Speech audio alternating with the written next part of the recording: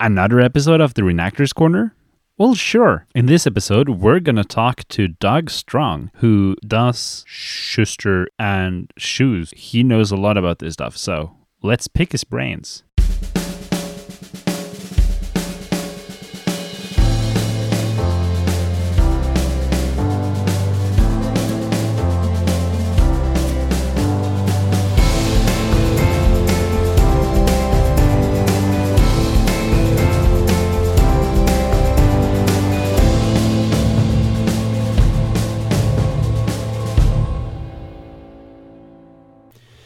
Hey everybody, thanks for tuning in to another episode of the Reenactor's Corner podcast. This is Chris here again with Lasse. How are you doing today, Lasse? Hectic day at work, but I feel fine now that I'm home and talking to you. Yeah, the end of the day for you. It's it's always weird because the time difference, right? You're in Europe and in America, it's a different time. I'm excited about our episode today. We have a special guest. His name is Doug Strong. He's a name that is going to be familiar with a lot of people who participate in reenactor discussion on Facebook. We're going to talk to him about his areas of expertise, which includes World War II German boots, as well as his impression of a Schuster, so a World War II German cobbler. So, Doug, welcome to the program. It's great to have you on here. Thanks for having me. I'm really excited to do this. So, you and I have never really talked. So, right. We've talked on the internet a lot, right? But it's cool to hear your voice. Well, I'm excited about doing this. I'll talk about shoes and stuff like that all day long. And talking about reenacting always gets me excited. You guys never met? No. I thought you had. We live in different parts of the country. You can still meet up. I know, it's true, but no, I never, and I'm actually interested in talking to Doug about that a little bit because the events that he does are all like different from the events that I do, so it'll be interesting to hear his perspective about, what kind of events they do. Doug, where do you live? I live outside of Chicago. Sure, so northern Illinois. So that's like, I guess, the Midwest reenactment scene. Well, why don't you tell us a little bit about how long you've been reenacting and how you got interested in World War II reenacting and how you got interested in other types of reenacting, right? Because I know you do other stuff as well. I started my first reenacting experience in the mid-1980s, probably 1984 was when I did my first reenacting, and that was through the SCA, which some people don't consider reenacting, but, it's still dressing up in historical clothing and communing with other people who have a similar interest. And from that first experience, just kind of playing around, I realized that what I liked about reenacting was making stuff. And that has followed me into every time period that I've done. And I've done a lot of time periods. Pretty much everything from ancient Rome up to World War II. But I skipped the 18th century entirely. Don't ask me why. That's really cool. It's interesting to have such a varied background because I know there's, at least like in my area, there's not a lot of kind of interaction between pre-20th century reenacting and 20th century reenacting. So it's cool that you do both. There is here in the Midwest quite a bit of crossover. A lot of my friends from my World War II unit are exactly the same people in my World War I unit.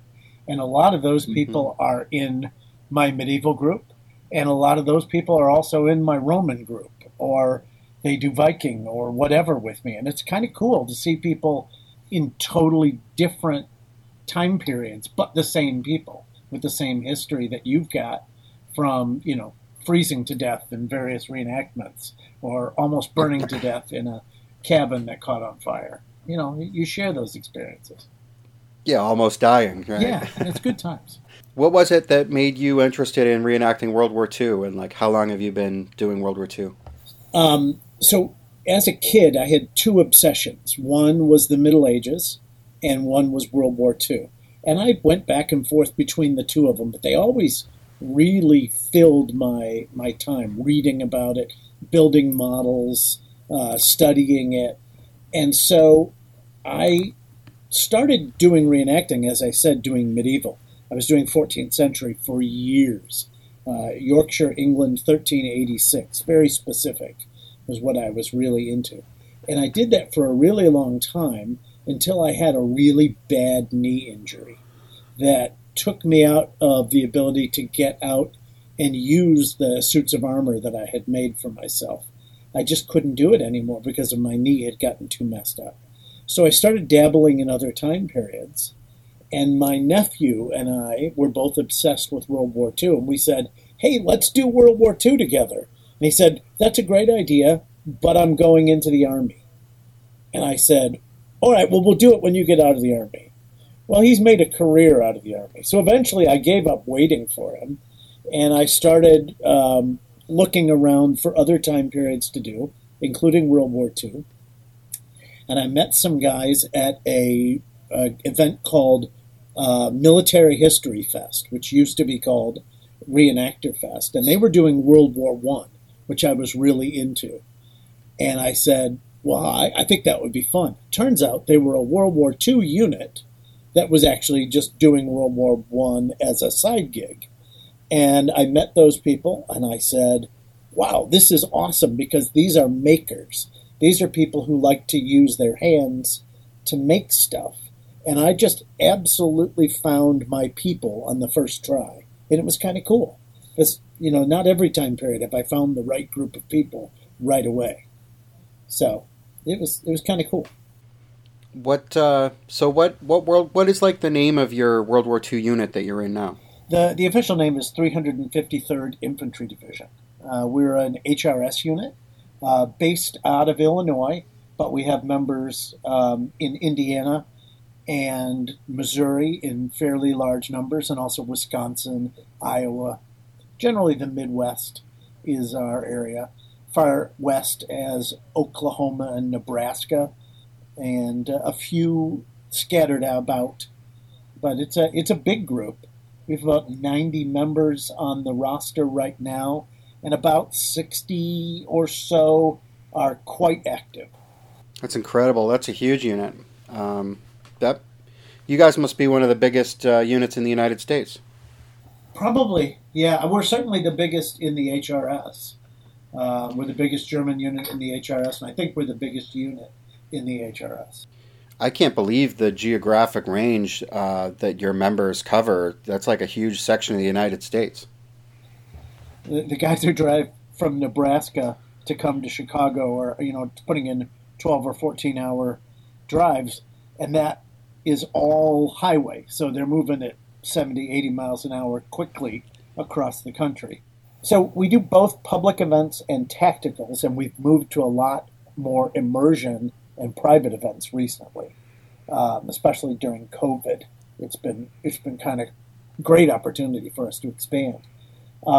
We do big public events. Rockford is the biggest public event in our area, and our unit is one of the host units for that, and we help put on the event. And then we do a lot of other smaller events that are around the area. We do Rails to Victory, which is a railway-themed event where the public doesn't walk around. They actually ride on a train car and move from vignette to vignette. And so if you're reenacting that, you're doing the same thing multiple times a day. So different public gets to see you. It's more like a theatrical production, but it's really cool. And we do events all over Illinois, especially. It's really heavy in Illinois. And we probably do, in the height of reenactment season, 3 events a month. Some months. Wow, that's a ton. Yeah, we do a lot. We're a really active group. Recently, everything shut down, though, thanks to COVID. And so one of the best things we did was we had our big Rockford event canceled. Everybody already had the time off for it. And we said, let's do a training weekend. So we had over 40 guys, I think it was 45 guys, show up and do an immersion type training event. We worked on marching and drill and cooking, and we taught classes. And we were really inspired to do that by Lasse's post about his immersion barracks event. We thought that was such a great idea. Let's steal it and let's do it for ourselves. It was one of the most fun times I've ever had reenacting. That's really cool. Now, 45 guys, that's quite a lot. Certainly better than my 9 or something. I was surprised that we could get 45 guys in one place to spend, a weekend just camping and marching and being dirty. I think that speaks to like the strength of your unit culture, that you could get 45 people who just wanted to go and live the life for the weekend. I saw pictures on Facebook from that event, and it did look super impressive. Yeah, I mean, obviously all units have blind spots, and there are things that we need to work on. But we can get the guys out to the field, and we taught them a lot that weekend, and we learned a lot in the process. There's just something about seeing 40-plus guys marching that really makes it feel a little more real. I totally agree. I know Lasse and I have talked about that a little bit on other episodes, just like the sense of realism that comes with a bigger scale, because World War II was fought by lots and lots of people. It wasn't fought by 9 guys versus 9 guys. And when you get more people and more equipment and, more of everything in a space, it just really, I think, adds to the realism in many ways. Yeah, it absolutely. And being able to do different kinds of events allows different members to get their needs met in different ways. So the guys who like to burn powder can get out and do tacticals, and there's a lot of tacticals to do. And the guys who like really talking to the public can do that, and we've got that. And for guys like me, we've got immersion now, which is tremendous. I think we're fortunate enough to have our own location. That's our family farm with about 20 acres of woods that we can use to just go without asking anybody for permission, without doing anything. We can just go there anytime we want. And we've done impromptu events. And we have plans for a winter. When it snows, we'll have an event. And we're going to do snow camping, just an immersion. So I think it's fun. It gives us opportunities. It's the same, largely, obviously, I think all over the world that reenactment events this year, by and large, have been canceled. And the people that have still been able to do stuff are the people who have a unit, a real-life network, and who have, like what you're saying, you have your private property land that is accessible to you guys, and that's such a good asset to have, and not everybody is obviously so lucky to have that. So that's definitely huge for you guys. Let's jump into some of this boot talk, because I know we have a lot to cover here. Why don't you just tell us a little bit about how it was that you got kind of involved in World War II boots, repairing them, evaluating reproductions, and kind of everything that you've done with that. Well, to do that, I have to start back in the Middle Ages. So when I started in the 80s, there was no reenactment stores you could go to buy stuff.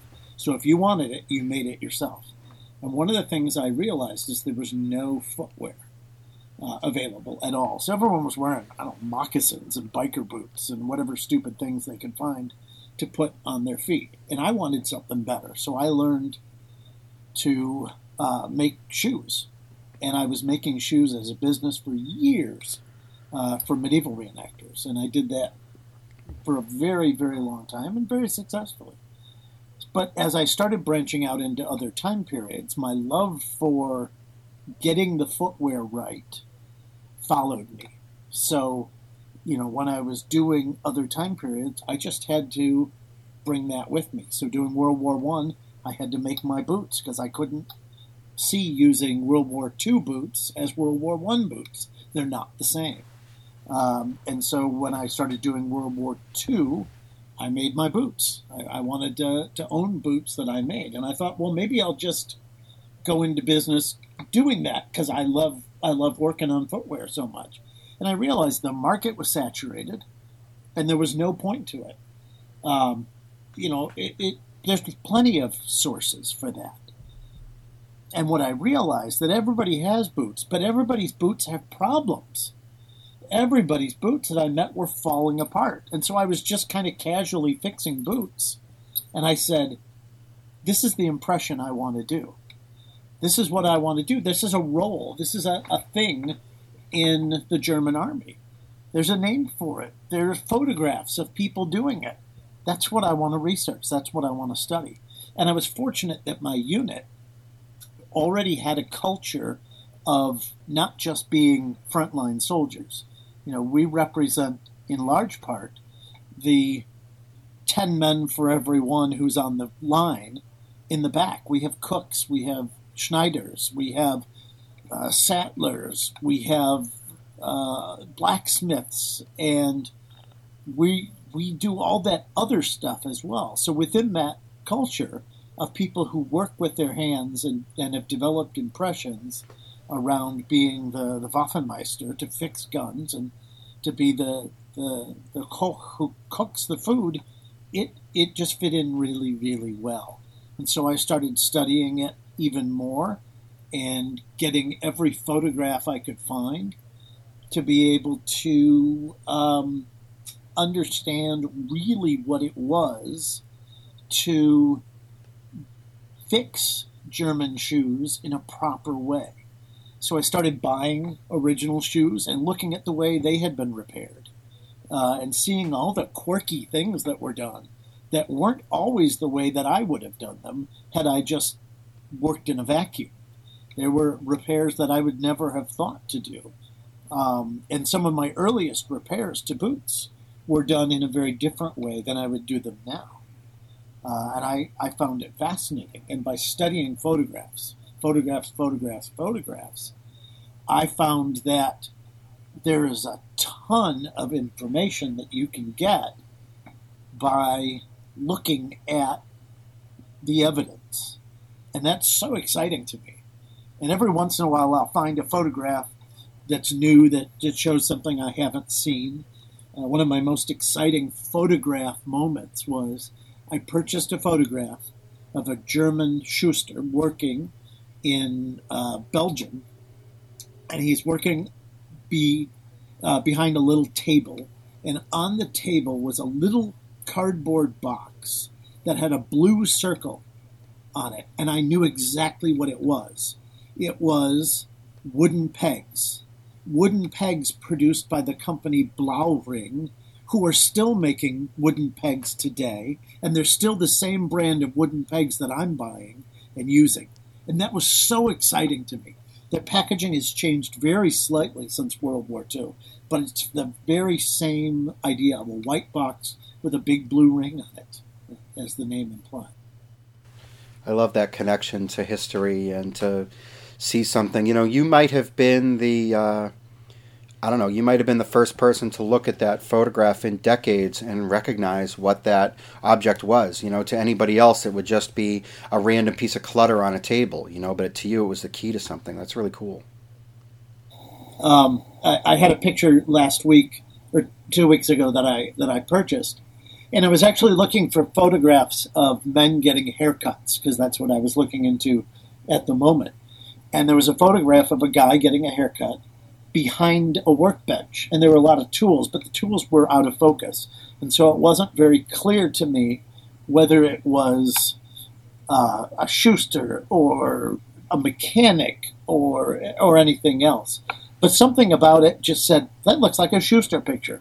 And then I realized that right behind him is his iron last, very distinctively with the three-legged foot that you see on German iron lasts of the time period.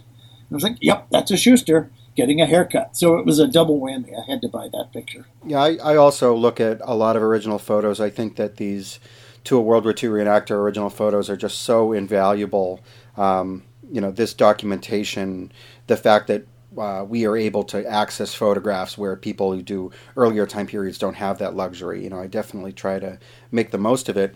And speaking about boots in particular, I look at a lot of photos where the guys are wearing boots that maybe look like they might not be the standard issue boots, and I don't really know what they are, right? Like they could be private purchase boots, or they could be foreign or captured boots, or maybe they are a manufacturer variation of Wehrmacht issue boots, or maybe they're just regular Wehrmacht issue boots and they look weird in the photograph for some reason.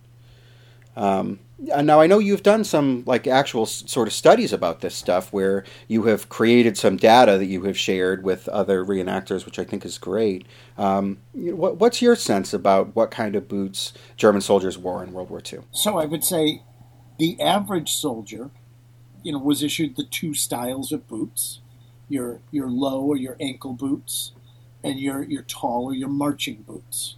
And both of those styles probably were well known to every single soldier. But there's clear evidence that the Germans made good use out of huge stockpiles of captured material. And there's clear evidence that not all of the boots manufactured in every single factory were identical. They had absolute requirements for what they had to be, but there definitely are manufacturer variations. And then you add into that the fact that officers had to purchase their own boots, and you get another whole host of variations in them. And so you start to see variations in the photographs. And I'm always looking for oddball photos, showing me something I didn't expect in the photograph. Boots that are floppy. You even see World War I boots in use during World War II. The side seam that runs up in place of the back seam. You'll find that. I've got some examples of that. So there was quite a variety. But the average soldier had very typical, normal, one of two styles. Probably he had both styles, especially early war and mid-war, of footwear that he would have worn. Now you have, for people who maybe don't know about this, you have kind of created a document that lists the major suppliers of available reproduction boots and then gives your evaluation of them, which this obviously has helped a lot of people, and there's probably not a month that goes by, even now, even with this thing having been out now, I think for years, where somebody on one of the groups on Facebook doesn't say, hey, can someone please give me a link to this, Doug Strong boot document. But I think it's a great service that you've done this because for most people, especially new people coming in, some of whom maybe don't have like a unit that they can ask about this stuff, it's hard to understand like how to even begin to evaluate these things. Obviously, most people don't have original boots that they can compare reproduction boots to, and maybe they don't even know what the original boots look like, and black and white pictures can kind of only tell you so much unless you really study the stuff. So I guess what are the criteria that you use to evaluate these reproduction boots? Let me backtrack a little bit. So I started doing it because I found so many people were buying really bad boots and then asking me to fix them. And I don't want people to spend money unnecessarily. Even if that money goes to me, I would much rather have people buy once and buy right than have to have them fixed. So that was the why behind it. And so what I tried to do is evaluate on two criteria primarily: quality and authenticity. Authenticity is the easier one to judge because heel irons are either the right style or they're not. Hobnails are either put in right or not, or they're made of aluminum or whatever that material those things are made of, which is not right. They should be steel. The construction, which parts are flesh side out and which parts are grain side out.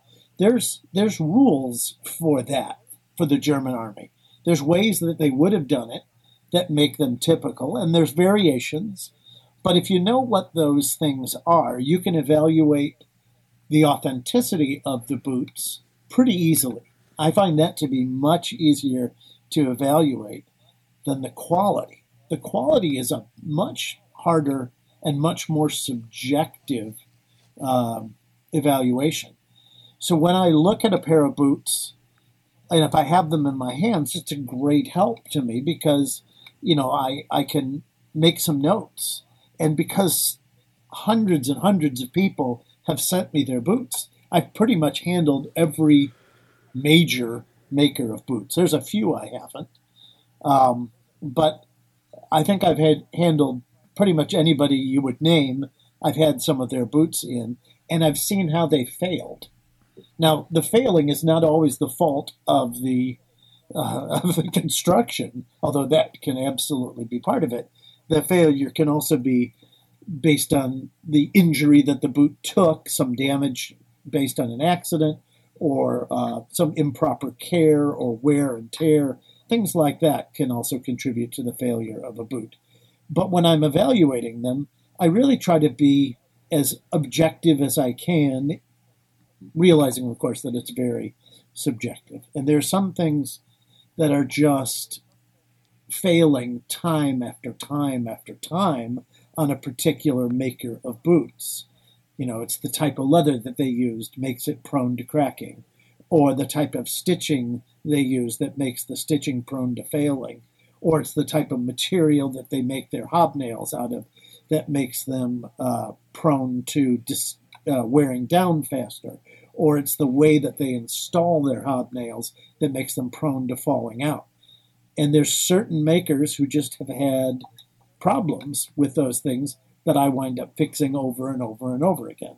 And I'm usually pretty good at saying, oh, well, that boot is a Jan Berger, and that boot is a Hessen, and that boot is at the front. It's the second generation or the third generation, which is also a confounding issue because most of these makers have gone through generation after generation of footwear as they've had problems, they've discontinued lines, and so that gets really confusing too.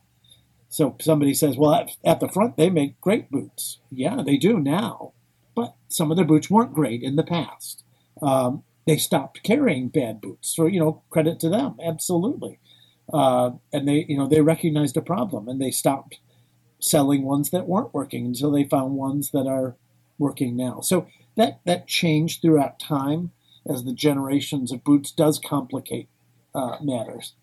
And I've gotten things wrong on these charts. I'll get some information that I think is about the current run of boots, and it turns out it's an older run or something like that. So I try to update them at least once a year. I usually do it at the new year, around January. But if I find I had something really egregious that I was definitely just wrong on, I'll do an update mid-year. I did an update early in the fall where I had a fact wrong about the way a boot was made. And I also had a price that was way higher on my list than it really is on their website now. So, I try to be as fair and as honest and as supportive to all the boot makers out there because I want them to do a good job. But, feedback is vital. And if you're getting a bad review from me, it's just me. I'm just a guy.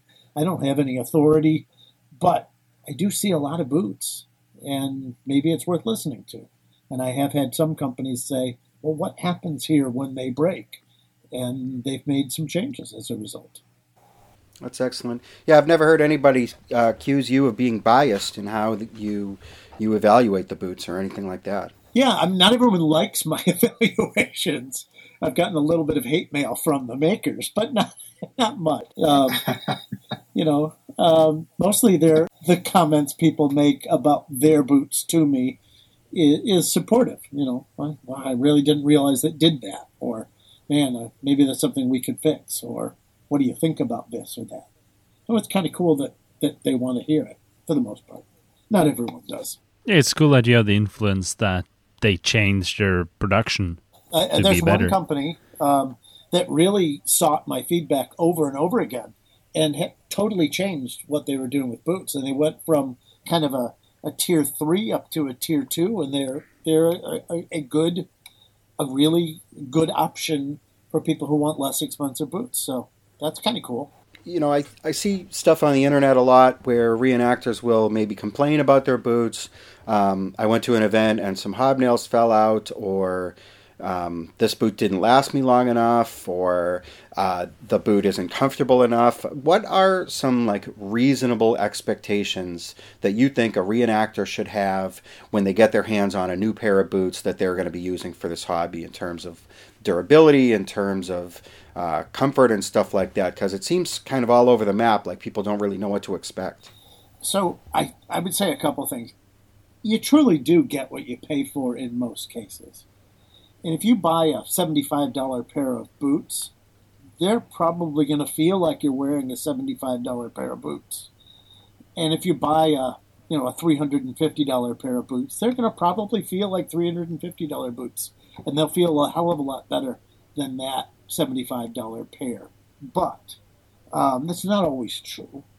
The one thing I would say is reenactors should expect to have the same kinds of problems with their footwear that German soldiers had. And one of them is losing hobnails. You will lose hobnails. It's not a if, it's a when. Everybody loses hobnails because they're little tacks put into leather, and they're not going to stay there forever. German soldiers lost hobnails.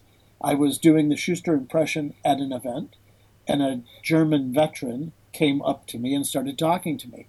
And he said, "You would have been my best friend, because if I was found by my sergeant to have missing hobnails, I would pull bad duty." That's how he tried to explain it. He would have extra guard duty or some onerous task that he was given because he had missing hobnails, and his sergeant was a stickler for that. So it was kind of an interesting moment to be doing an impression and talking to a soldier who had lived that life and see what the role would be for him. I thought that was cool. So there is a problem. You're going to lose some hobnails. You're also probably going to have maintenance that you have to do to your boots. And if you don't do that maintenance, your boots are going to fall apart. Just like boots that were worn in combat for weeks on end would have been much worse shape because they were neglected for weeks than the boots of a man who is well behind the line and can regularly clean and grease his boots. Boots that are worn often without any maintenance are going to suffer. And I would say that maintenance is on two sides.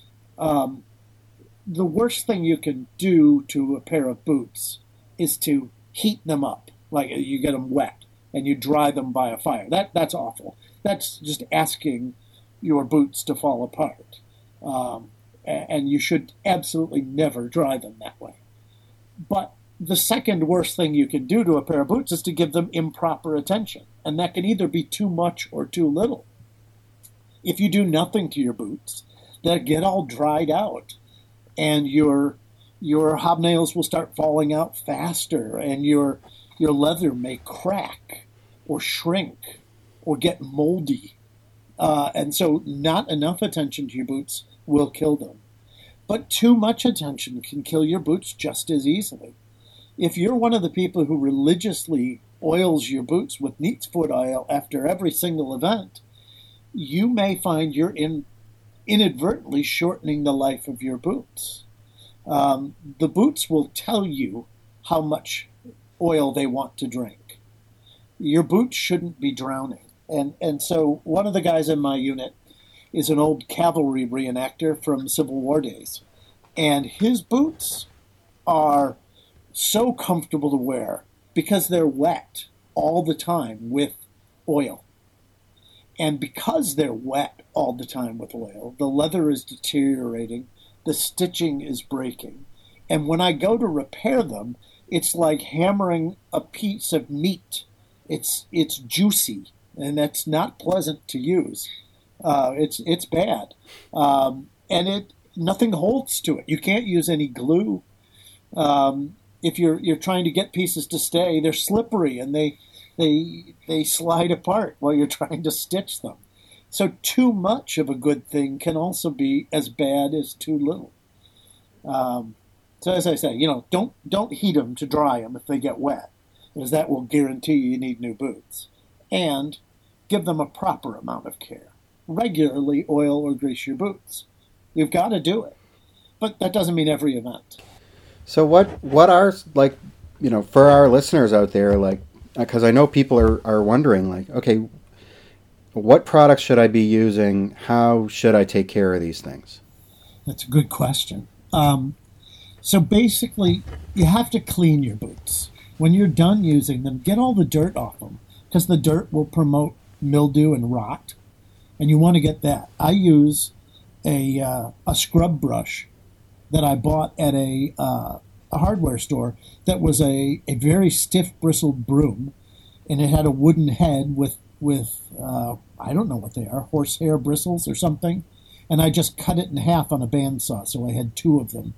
And I carry one in my kit, and I take it when I'm done, and I knock all the really nasty dirt and mud off of them. And you have to make sure your boots are dry properly with time before you do anything else.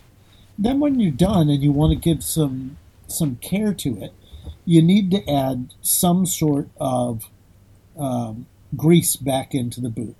And basically you have three choices of types of products. You have oils, which are liquid. You have greases, which are more like a Vaseline type thing. It's a grease. And you have creams that are more like, in between the two. And different ones work differently, depending on what you're doing. I personally have brands that I prefer than other brands, but there's really no bad brands of these things. If you get a good quality leather cream like Skidmore's, or a good quality leather grease like Hubbard's, or Obanoff's shoe oil, you won't go wrong with any of these. They're all really, really good products. And as long as you use them correctly, according to the directions, they can all do the same thing. I do use a product called Snow Seal on my boots to help make them a little more water resistant, but I don't snow seal them every event. I do that before I'm going to be at an event which I think is going to be particularly wet. So that happens once or twice a year. They might get a little snow seal on them. It will not waterproof your boots. There's no such thing as waterproof boots unless you're wearing rubber boots. But it might help some of the resistance to water, and it helps you keep your feet a little drier. So that's not a bad thing.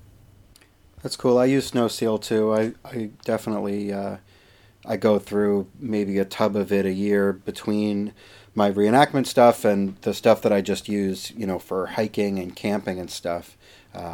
It's super, super good stuff. I love it. I think it's really good. But it's not what I hydrate my leather with, It does its job, but it's not there's no such thing as a, one-stop shop for leather care. We've talked about it before on the podcast. I think I've probably used just about every major brand of commercially available leather and boot grease, oil and cream and paste type product, and I found them, more like you say. I think they all worked. They were not exactly the same. They didn't work exactly the same, but in terms of treating my boots, they treated my boots. I have different ones that I use for different things. I have pretty much every product ever made here in my workshop. I mean, they're all here. Pick a brand, it's on the shelf someplace. And different ones are better for different things. Obviously, at the time, there were a whole, during World War II, there were a whole variety of different products that people could use too. There sure were, yeah. Lots and lots of them. The interesting thing that is missing from most lists of what they used is shoe polish.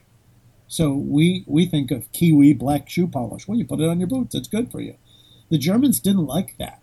And in fact, there's mentions of it. they believed that shoe polish clogged the pores of the leather, and so they didn't have their soldiers use them.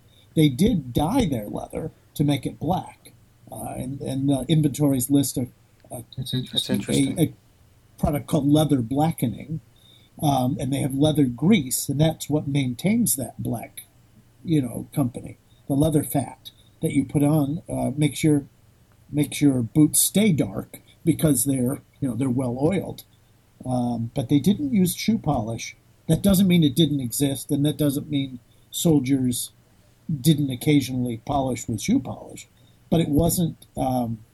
It was against the rules to use shoe polish. I never knew. Yeah, that's wild. Yeah, that's what I found by reading primary sources, and being able to read German is a help. I wish I could read German better because I miss nuances.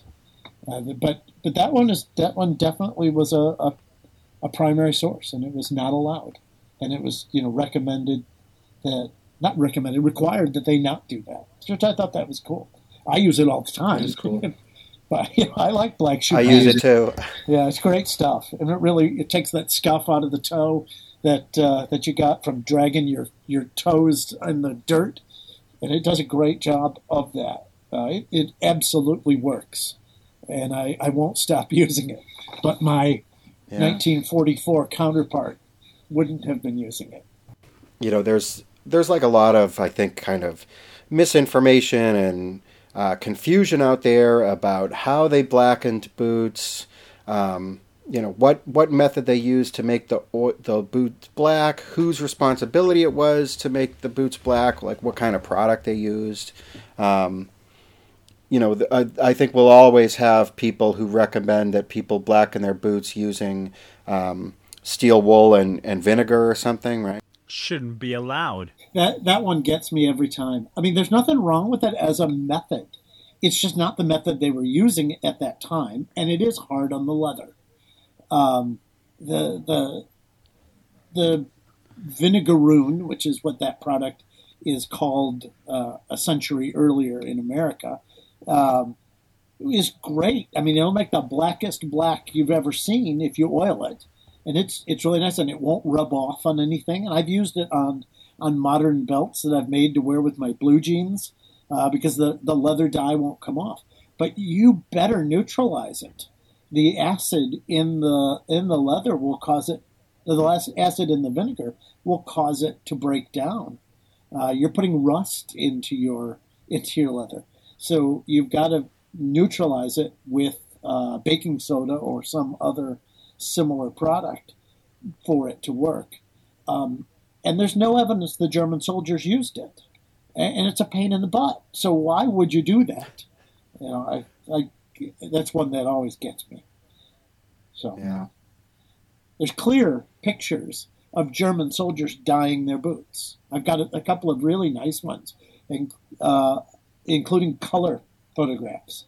And they're using a paintbrush and dipping it into a jar, and it's shiny, and it's wet, and it's thin, and it's a alcohol-based or oil-based leather dye, just like you might buy today. And that it was called leather blackening, and they issued a lot of it to soldiers in the inventories of how much shoe equipment was needed in 1944 for 1,000 men. It's a remarkable amount of shoe blackening that they allocated for every 1,000 men, which I thought was surprising. But boots have to be blackened, at least by regulation. Let's talk a little bit about your Schuster impression. How easy or how hard is it to learn the skills to repair these boots the way that they would have been repaired at the time? How hard or how easy it is to get the type of tools that they would have used? Well, I think it's really easy to learn to repair them. There's no magic in it. If anybody wants to learn, I'll teach them. And I'll be glad to teach them enough people to put me out of business as the company Schuster. I have no problem doing that because I think people should be self-sufficient. And if somebody else wants to do the impression, I will gladly help them take on that impression because I think it's a cool one to do. It's not hard to learn. There's certain skills you have to learn, and certain techniques you'll get better at as you go. But it's if you can hammer a nail in and you can cut leather, you can do a Schuster impression. It's not rocket science. It really is something that anybody could learn to do, and I've taught quite a few people to do it. As far as that process goes, it does take practice to get good at it, and certain skills will you'll just get a whole lot better at when you've done it a lot. I was just cleaning up my workshop today, and I found a template that I used to use that showed me where every hobnail went in a sole, and I threw it in the garbage because I don't need that anymore because I've laid out so many thousands of hobnails that I just need a center line. And from my center line, I established all of my other hobnails off of that. And it's just a matter of practice. That does take time to develop the eye for putting them in and the touch to know how hard you have to hit this variety of hobnail versus that variety, because there's as many different varieties of hobnails as there are stars in the sky. There must have been thousands of factories producing hobnails, and they're all a little different. Some have barbs, some have multiple prongs, some have really sharp points, some have really blunt points, and if you know the kind that you're working with, you can put them in pretty quickly. That does take practice. But to learn to do a basic repair on shoes, it's the kind of thing every reenactor could learn to do. And if you want to get the tools to do it, they're easy to come by if you want American varieties. Go to any antique store and you'll find an iron shoe last, and any old hammer will work. You can probably also find an American pattern cobbler's hammer in any antique store for only a few dollars. Although some people think they're made of gold, they're really not. Some people try to sell them for a lot of money. They're a dime a dozen. So those shoemaking tools were being sold in America at places like Sears Roebuck through their catalog. Every farm in America had shoe repair tools. They're really, really easy to come by. And lots of people give them to me. Oh, you're a shoemaker, here's some. And it's tremendous that people are generous, but man, do I have a lot of them. So I give them to other people as they're starting to do that.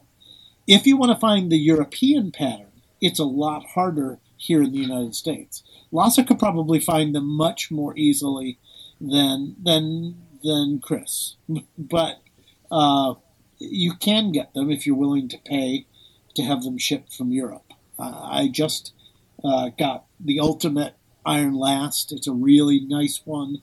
It's got a Reich's patent mark on it. It's the exact style that shows up in every single photograph, and I'm really thrilled to use it.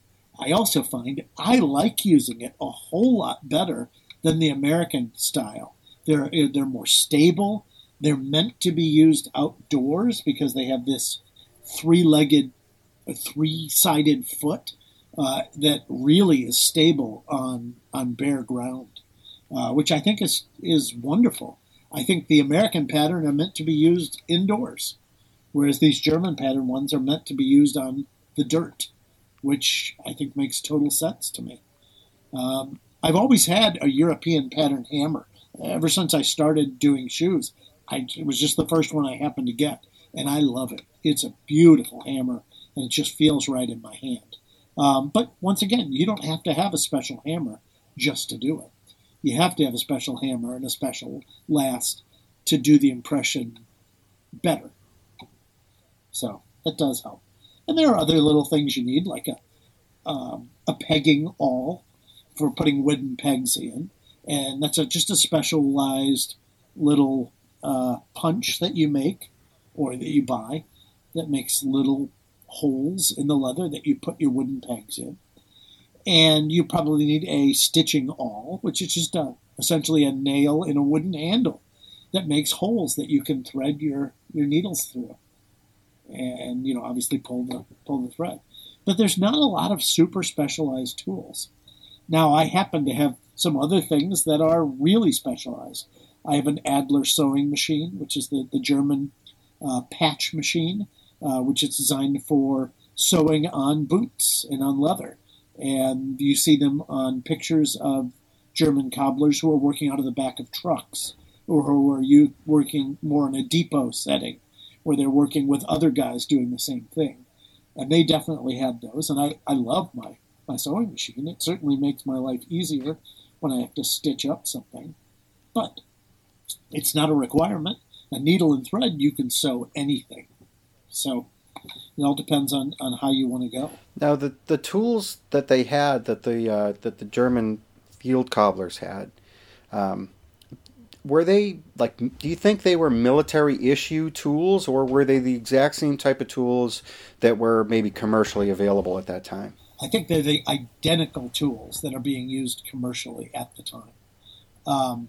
There is some military issue leatherworking tools for certain, but they're the exact same patterns as the commercial ones. I don't think there was enough need to have to develop a totally unique supply line when these things are being produced for the commercial market. I think they simply bought commercial ones and used them. The identical patterns of hammers and of iron lasts show up in civilian photographs and in military photographs. And you can look at them. There's about 3 styles that you'll see in Germany, and you'll see all 3 styles in both civilian and military contexts of iron lasts. So I think they're just using them. But I have a leatherworking kit that is absolutely military issue. It was brought back by a veteran who wrote his name and address on the leather package and popped it in the mail, and it wound up in Boston or from Germany, and that was just kind of cool that it's got his name on it. But every single tool inside of this tool roll is marked, is dated, with acceptance stamps and the whole deal. So they absolutely were making them for the military, but it seems like an awful specialized toolkit that I have. It's definitely not a shoemaker's toolkit, some sort of a specialized leather worker's toolkit, a saddler's kit perhaps. And it's really nice. It's lined in green felt, and every single variety of tool you could imagine wanting to use to repair something leather is in there. And it's very, very cool. And it's unissued, so the tools are pristine, which is nice. Wow, that's really interesting. Sounds like a really rare item. Yeah, I've never seen another one. And I don't know what sort of leather worker would have had it. Perhaps a saddler working at a cavalry school, perhaps, might have been intended for that. It doesn't really look like a field set. It's really, really nice. I'm learning so much. I know, already. there's a lot of information here that is new to me, so very cool. It's hard to shut me up sometimes. Now, let me pick your brain about one other kind of technical subject, which is hobnails. A lot of vendors offer original hobnails. You can find original hobnails in Germany. But, I mean, I know civilians used hobnails on some level, and I know that there were hobnails that were used during World War II, before World War II, during World War I, probably before that, and also after World War II. Do you have a sense of, what constitutes an original World War II German hobnail, or are they all the same? What do you think? I wish I had a really good answer for that.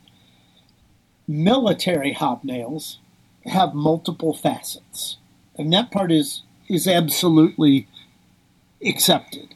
But the number of facets and the shapes of facets is anybody's guess as to what constitutes a military hobnail. That they were faceted with 5 sides, 6 sides, 9 sides is definitely a fact.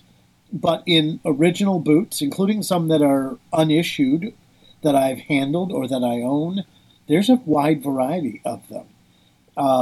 And faceted hobnails were being used prior to World War II and after World War II. So what constitutes an original hobnail is hard to say. Occasionally you find them in Wehrmacht packaging, and that helps. You can tell that those are. But they're identical to others that are in plain packaging or no packaging anymore because the packaging has deteriorated. I use original hobnails for as much as I possibly can because they look right. They also happen to be cheaper than the reproduction hobnails. So we'll see. Although I just bought some reproduction hobnails from Poland that I'm anxious to give a try. And if they turn out to be as good as the originals, then I think I'll shift over to those because they seem to be excellent. So I may have to order 1 million hobnails from Poland someday, but that's okay. It's worth doing. That's very cool. I've watched the availability of hobnails kind of change over time where 20 years ago when I started reenacting, original hobnails or purportedly original hobnails were like super available and were very inexpensive. And then at one time they were like really scarce. And now there have kind of been some vendors that have been offering them more regularly again. It's really, really interesting to watch the availability of these products that were made 50 plus years ago and then for some reason never used. Right. By the million, right? I mean, there's a lot of them out there, which is great for me. When do you think hobnails kind of stopped being in widespread use? Do you have any sense of that?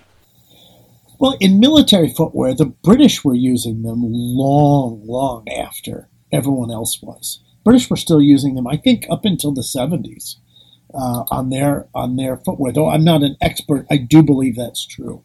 But by the 50s, with the ready availability of rubber soles and the usability of rubber soles, I think pretty much everybody had shifted their common, ordinary boots to rubber soles.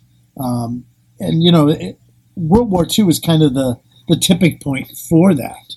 The Americans entered the war in leather-soled shoes, and they exited the war in rubber-soled shoes. And that to me is, I think, interesting. It's just one of the changes that happened.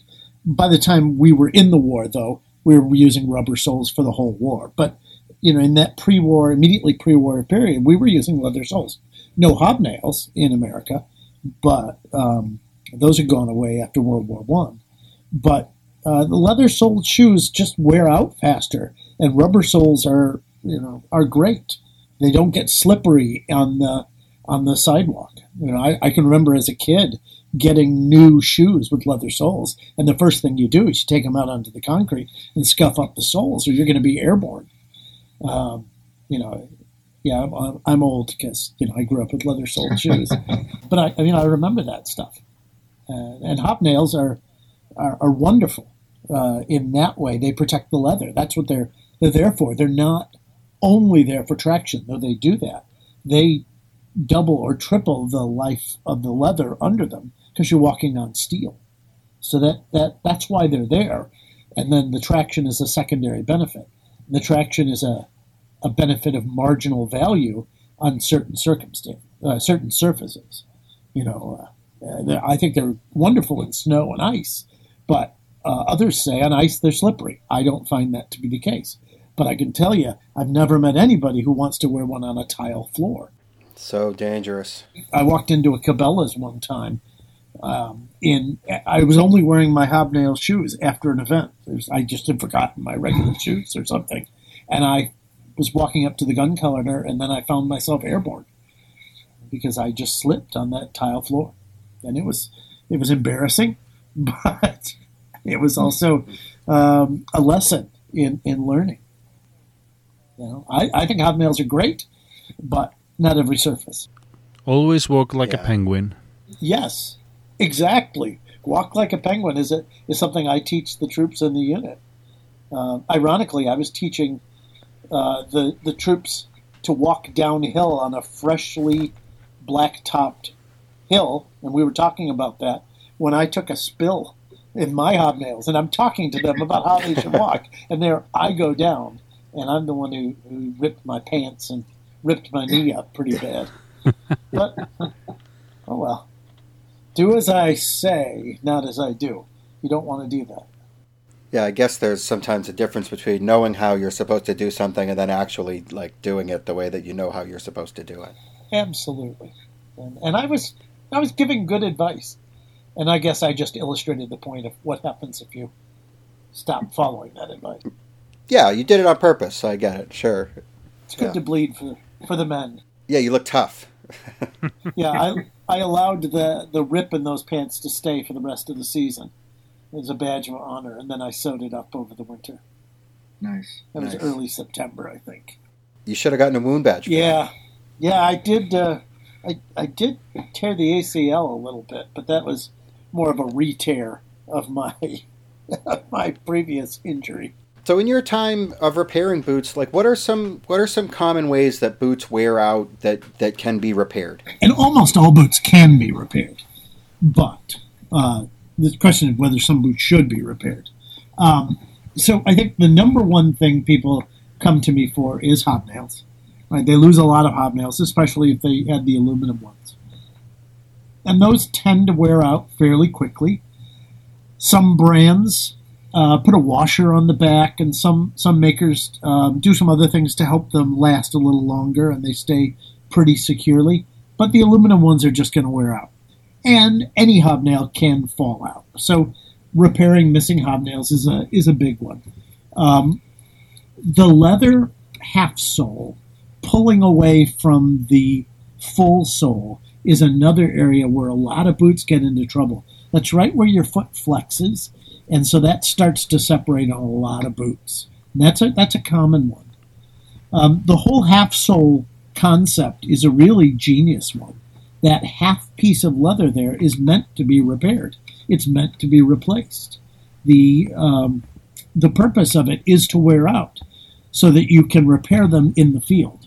And the fact that we have a half piece of leather that's held on with wooden pegs and can be pulled off really makes them boots that can have a lot of longevity. So I do that repair on a regular basis. That half sole wears out, and you put on another one. And German Army cobblers were issued stacks and stacks of half soles in different sizes, pre-cut, wired together, and they're all stamped with a date and with a manufacturing number and a size. And I have stacks of them. I've got a December 1944 stack that's still all wired together, which is kind of cool to see. But that is meant to be done. You're supposed to replace that half sole. And that's where your leather's going to get worn out most anyway. It can get dry, it can get cracking. And so that's another big one. Other repairs that I make have usually to do with stitching lines, where some of the threads have come undone. It really doesn't take much, one thread breaking, and the whole boot kind of starts to unravel. So that's another one that I do. Heels, if they're not properly made or secured, will fall off. And sometimes the whole upper part of the boot can separate and fall off of the lower part of the boot. So that's another one that I do. I don't like doing that one, because at that point you start to say, is it time to start thinking about a new pair of boots? I'll repair any pair of boots somebody wants me to fix, but it's not always worth it. So I gave advice to a gentleman yesterday who had a pair of boots that I could have fixed, but it would have cost him nearly as much money as buying a new pair of boots. And I'd rather him spend the money on a new pair of boots than me get his money, because his boots were of middling quality initially when they were made, and they're not going to get better by being repaired. They may be as good as new, but when as good as new was middle, when you could spend almost as much as you would for an upper tier pair of boots, it might be time to look into that. And he's an experienced reenactor with a lot of years under his belt, so he'll probably continue to do it. It's worth investing in your feet. I guess my final question about it is, when is it time to throw in the towel? What kind of damage, or how do you know that the boots are basically dead? It's a good question. So it's usually when the last repairs are starting to undo. So the pair of boots that the gentleman showed me yesterday were repaired by somebody else previous to me, and you could see where those repairs were starting to fail, which means that the leather is losing some of its integrity. And when the leather is losing its integrity, it doesn't matter how well you do the repair, it's going to fail someplace else in the same way. So you can use the best glue in the world, like they put modern shoes together with. I mean, modern shoes are just glued together. If you had that same glue, you can put them together and you can make them stick for a while. And you can use nails and pegs and stitching. But if the leather is starting to fail, that's the point at which it might be time to throw in the towel. So, there's lots of good boots out there for $200. A lot of them. I mean, you've got a lot of options. You've got a lot of options in the $300 range, and you have some options in the $100 range. But if your boots are going to cost you $175 to have them fixed, it might be time to spend $200 on a new pair. You can keep that other pair around as loaners or something. Motivate the new guys to get boots quickly because the ones you lent them were so bad. Nice. That's a great idea. Yeah, make sure your loaner gear smells bad. It's great. If they want to have it. It smells like mildew. It's nothing more motivating than yucky gear. My first event was in ice, and I was wearing loaner boots that were totally slick on the bottom, and I must have fallen down 50 times. And the next event that I did, I had my own boots. It's the way to go. You gotta be able to walk. Lasse, did you have any other questions for Doug before we wrap this one up? Yeah, there's one that I'm curious on from a reenactment standpoint, and that is during World War II there were a lot of different footwear that was specialized either for running or for guard duty or similar stuff. But is there any footwear you would like to see reproduced that is currently not being reproduced? So what I think we're lacking is good quality winter boots that are made well at a price point that people can afford, that are made properly. And that's starting to happen. I've seen 3 makers in the last year start working on winter boots. And those are the leather and felt boots. I think those are much needed. I don't know how widely distributed they were. I mean, clearly there's a lot of evidence that they were distributed, but how widespread they got, I don't know. However, I do know they're awful darned convenient and comfortable to wear, and I think that would be the thing that if I were getting the footwear makers of the world to start investing their time and energy into, I would like to see more of those. The other thing I'd like to see more of are the sports shoes. You find a surprising number of them in camp photos. Guys are wearing them sitting around camp. While they're polishing their other shoes, they seem to have sports shoes with them more often than you would think. Yeah, I've seen those a lot too. And I know there are some makers that are starting to offer these. And hopefully as more people come online and they're able to refine the manufacturing process, maybe the prices can come down too. I mean, although there is a limit, like you say, you do get what you pay for. Absolutely. And I don't think they need to be bargain basement, but the ones that are out there are either a sacrifice of price or the sacrifice of authenticity / quality. And there's probably a middle ground there someplace. So they look right and they hold up well, and you don't have to sell a kidney to get one. Yeah, the ones out currently are prohibitively expensive. But I do know a couple of the makers that I've talked to are working on them, and I'm anxious to see where they come out. I think everyone realizes that the 2020-2021 reenactment winter season is probably not the big moneymaker. So I think people are going to be looking at winter boots for 21-22, where they thought they might have tried to get them out in time for 2021. I think they figured they've got more time because there's just no events happening. But I think that extra year of research and development may be good for all of us. I hope it will be. Doug, if people want you to fix their boots, how can they get in touch with you? Or do you have like a website or social media that you wanted to let people know about? Absolutely. So the easiest way to do is find me on Facebook. I'm Douglas Strong. If you search the company Schuster, you will find me. I had to get a new Facebook account because I made a post on my unit website about the type of glasses that were worn by German soldiers during World War II, and eyeglasses in the use of German soldiers violates community standards, so they nuked my account.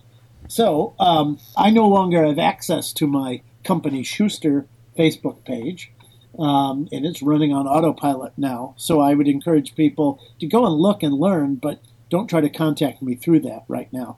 So Douglas Strong is my Facebook name, or you can email me at doug-strong@comcast.net. I am working on a standalone website for the company Schuster, and I will hopefully have an opportunity to build something up so people can find me again, because right now I'm a little bit isolated from people's ability to get to me. I would also offer, if people mention this podcast, to give them a discount on any repair work I do, or a free gift like free toe plates or something to that effect for the listeners of this podcast. Awesome. I appreciate that a lot. We do. That's really cool. That's way cool. I think this is a great podcast. I really enjoy listening to it. A number of your subscribers are members of my unit. A lot of your Patreon guys are guys from my unit. We all love it. It's a lot of fun to listen to, and so much to learn. You guys are wealths of knowledge. So it's great. Thank you for doing it. We appreciate that feedback. That's really nice. You're too nice. I suck at receiving compliments. Doug, it has been awesome having you on this podcast. You have been an absolute wealth of knowledge, and it's been great talking to you. I feel like we could probably talk about this for another hour at least, and maybe we could even have you on again sometime in the future. I'd love to. All right. I guess we'll wrap this one up for now. I'm kind of out of time. So Lasse and Doug and everyone else out there, everybody stay safe. I'll see you in the field. I'll see you in the field. Don't forget to use our 7% discount code of Verlag at german-worldwar2.com.